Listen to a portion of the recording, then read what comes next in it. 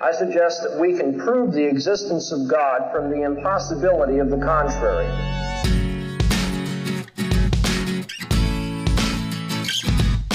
As Christians, we do not give up our intellect.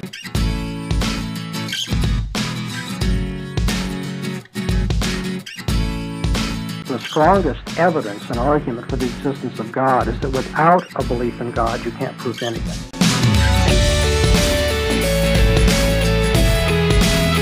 How can the law be material?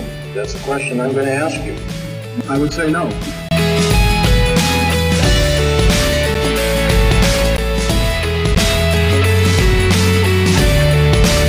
Can you give me an example of anything other than God that's immaterial? Laws of logic.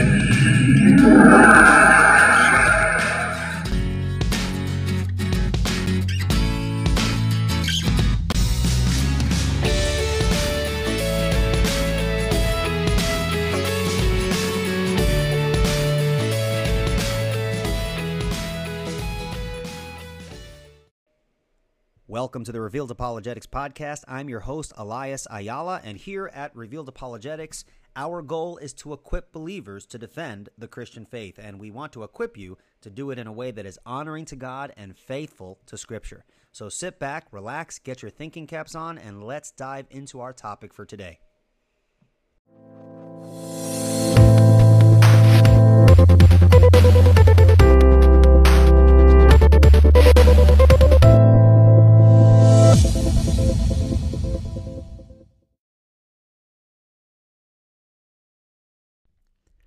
Welcome back to the Revealed Apologetics Podcast, and today we have a very interesting topic, and it is kind of common fare in the realm of apologetics. When we are called to defend the Christian faith, we are often, what that often includes is the necessity of defending the character of God, right?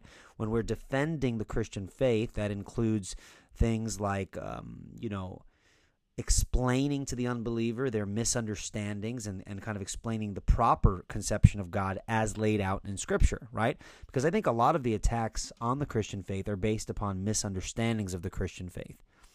And so what is going to be required of the apologist is to know their theology, well enough to be able to respond to the objection that the unbeliever is going to bring forth. And so we need to be sure that we are equipped in that regard, right? We need to know what the Bible teaches about important topics that often come up within the apologetic context. And so keeping that in mind, it is very important to not only be reading your Bible, right? Knowing what the Bible says about specific things that unbelievers bring up, and studying systematic theology.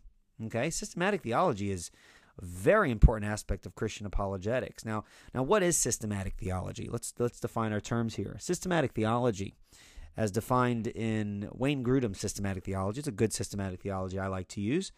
There are others, of course, but Grudem defines systematic theology as any study that asks the question, what does the whole Bible have to say to us today about any given topic? And I think the very important aspect of that definition is, what does the whole Bible have to say? You see, as Christians, we believe that all Scripture is inspired by God, 2 Timothy 3:16. And so everything within the Bible, we have consistency. Everything that we believe is connected to other beliefs, right, which form the network of our beliefs, our worldview perspective. And we need to understand how to think about God in a consistent fashion, as it relates to what he has said about himself throughout the Bible. So that's a super important thing to keep in mind. So studying Scripture, being well equipped in theology, and understanding your faith puts us in a better position to answer the questions and objections that the unbeliever raises. So what question are we going to be discussing in this episode today is the question, is the God of the Bible evil?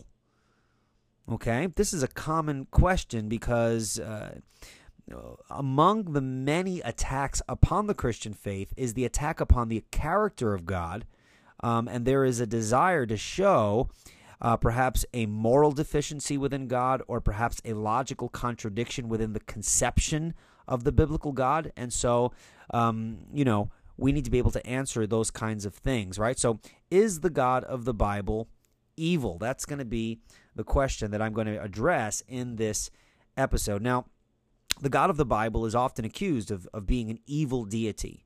Now, on the one hand, the biblical text declares the goodness and righteousness of God, while on the other hand, this very same God commands the death of the Canaanites and often allows evil acts of men to prevail. Now, does the biblical conception of God leave us with a contradictory picture of a God who is both perfectly good and at the same time what it appears to be relentlessly evil?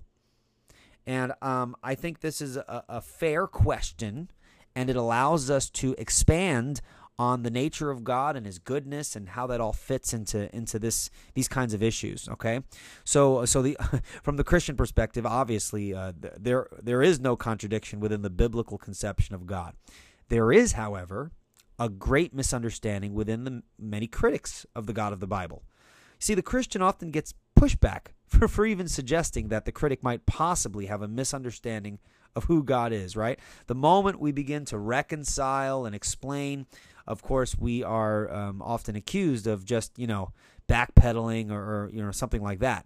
But the reality is, no, the Bible is comprised of 66 books, 39 books in the Old Testament, 27 books in the New Testament. There's a lot of what the Bible has to say in regards to His character and why God does things. And if the objector is not willing to allow the Christian to answer in a consistent fashion from within the biblical perspective, then what's the point of asking, the question or bringing the objection, right? We just as we would want the unbeliever to answer our objections consistently within his own worldview, there needs to be an allowance of the Christian to answer consistently given their own worldview. I think that only makes sense, right? So many people just take it for granted that they know what the Bible teaches concerning God. Now, again, God is greatly misunderstood. Now, I'm not saying this from the perspective that I know everything there is to know about God, and even things that are mentioned in the Bible are often difficult to grasp. But be that as it may, there are many misconceptions and misunderstandings of God, especially within popular culture and within the average churchgoer who doesn't really look into these things. This misunderstanding is clearly manifest in the often asserted, God is love idea, right? And there's always a great emphasis on the love of God, which I think is appropriate because the Bible does teach that God is love. 1 John 4:8, right? But is this the whole picture? We need to think about this for a moment. When we are speaking of the God of the Bible, we need to consider what the Bible in its entirety has to say regarding God's character and nature, right? One can't cherry pick attributes of God and then isolate them from other attributes of God which are clearly described in the biblical text itself.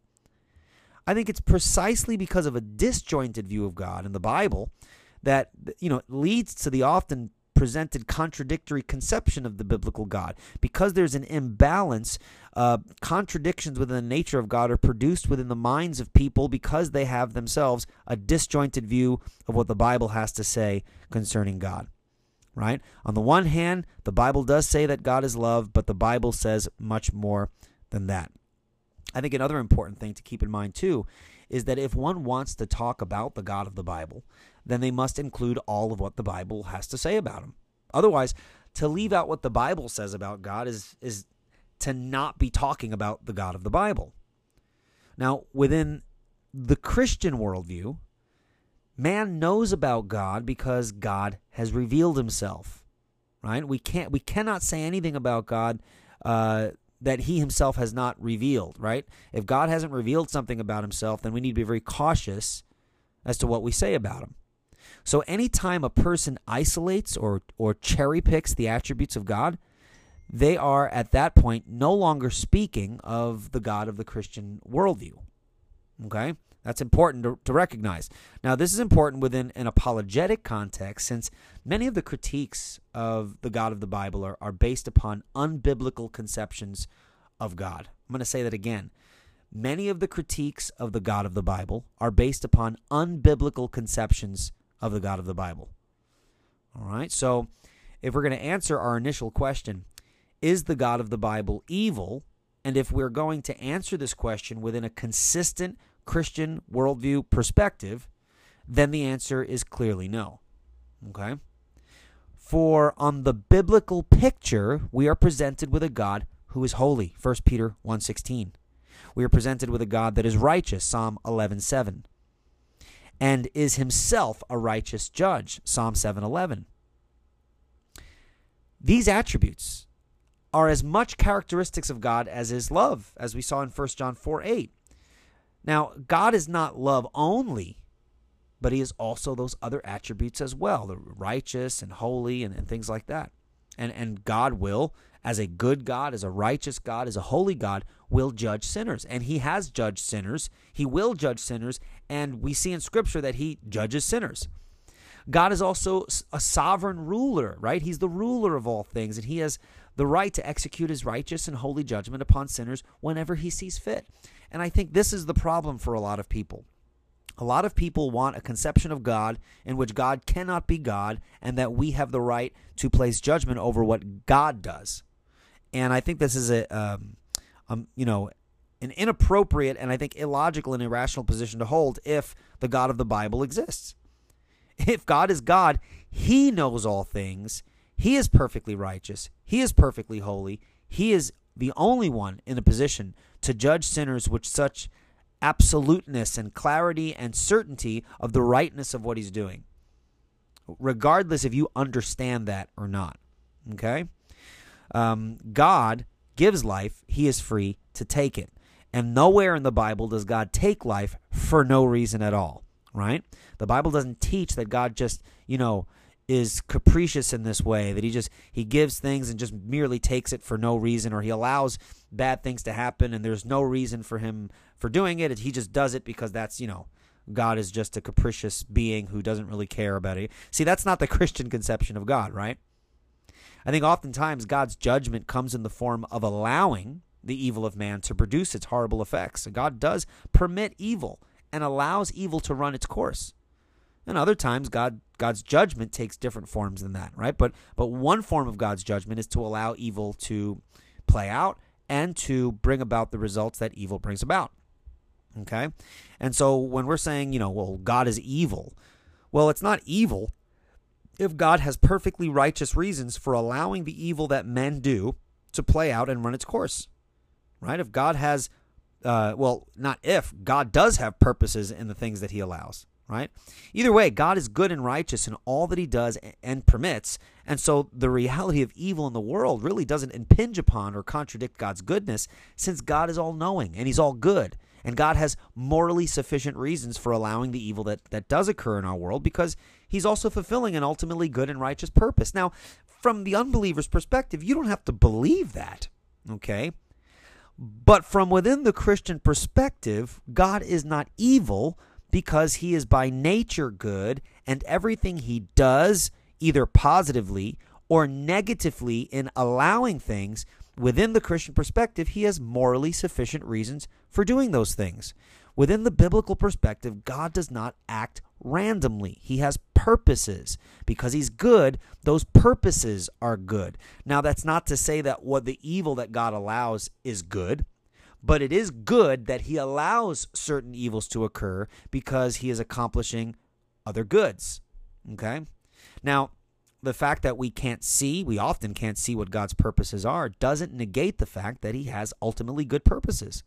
And if we're operating upon a biblical conception of God, then it follows that God is righteous and the very standard of goodness itself, and hence the conclusion as to why there is evil in the world does not necessitate the answer, therefore he must not be good, right? He must be evil, or if he is good, he's not all-powerful, since evil does in fact, exist, as the argument goes. Okay? Now, is the God of the Bible evil? No. He's the standard of good, without which one could not even determine something as evil. That's an important point to keep in mind as well. How do you know what is evil without a standard of good? How do you know what a crooked line is without having the standard of a straight line? Okay? Standards are very important. And the problem with the unbeliever is that they have standards, but these standards are not objective in any sense. right? They kind of, that's why the issue of morality, good and evil within an atheistic framework, many want to claim objective morality and objective categories by which to measure something as good or bad or evil or whatever, but they don't have the worldview context in which that actually makes sense, okay? So again, regardless of what you think about how God acts, if the Bible is true and God is everything the Bible says he is, he's good, he's holy, he's righteous, he expresses wrath, he is just, he is a judge, he will judge sin, he has judged sin, and as a perfect, righteous, and sovereign king, he is able to execute the judgment that he does in any way he sees fit. Again, folks might not like that, but not liking something doesn't negate its truth. All right?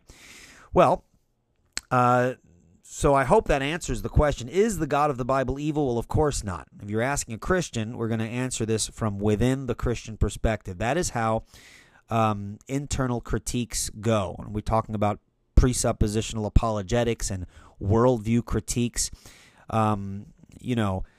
It doesn't do any good to operate on an unbelieving worldview and then throw rocks from your worldview over into my worldview and fault my worldview for not meeting up to the standards of your worldview, right? In like fashion, the Christian is not to do that either. The Christian, from a presuppositional perspective, we want to hypothetically grant the truth of the unbeliever's perspective and show the illogical conclusions and irrational conclusions that flow from the hypothetical granting of its truth. Okay? Now, if you're internally critiquing the Christian perspective, you're granting the truth of the Christian perspective for argument's sake and trying to show internal contradictions. The attempt to try and show that the God of the Bible is evil doesn't work, because within the Christian system, God is by definition good, and the existence of evil is accounted for from within the biblical perspective. All right? So I hope that's helpful in kind of putting this question, is the God of the Bible evil, putting it within that presuppositional framework and kind of engaging in internal critique, but also defending the consistency of the Christian perspective, right? When we invite the unbeliever to jump into our worldview, grant its truth hypothetically, and then engage in internal critique, at that point, we answer the questions that he brings, the internal critiques that he brings.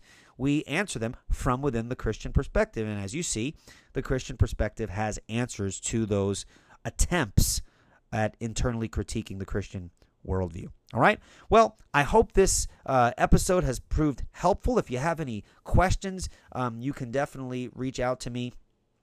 Email me at revealedapologetics@gmail.com. And I'm looking forward to hearing from you if you have any questions, comments, or whatever. All right. Well, I hope this is helpful. Take care, and God bless. Bye-bye.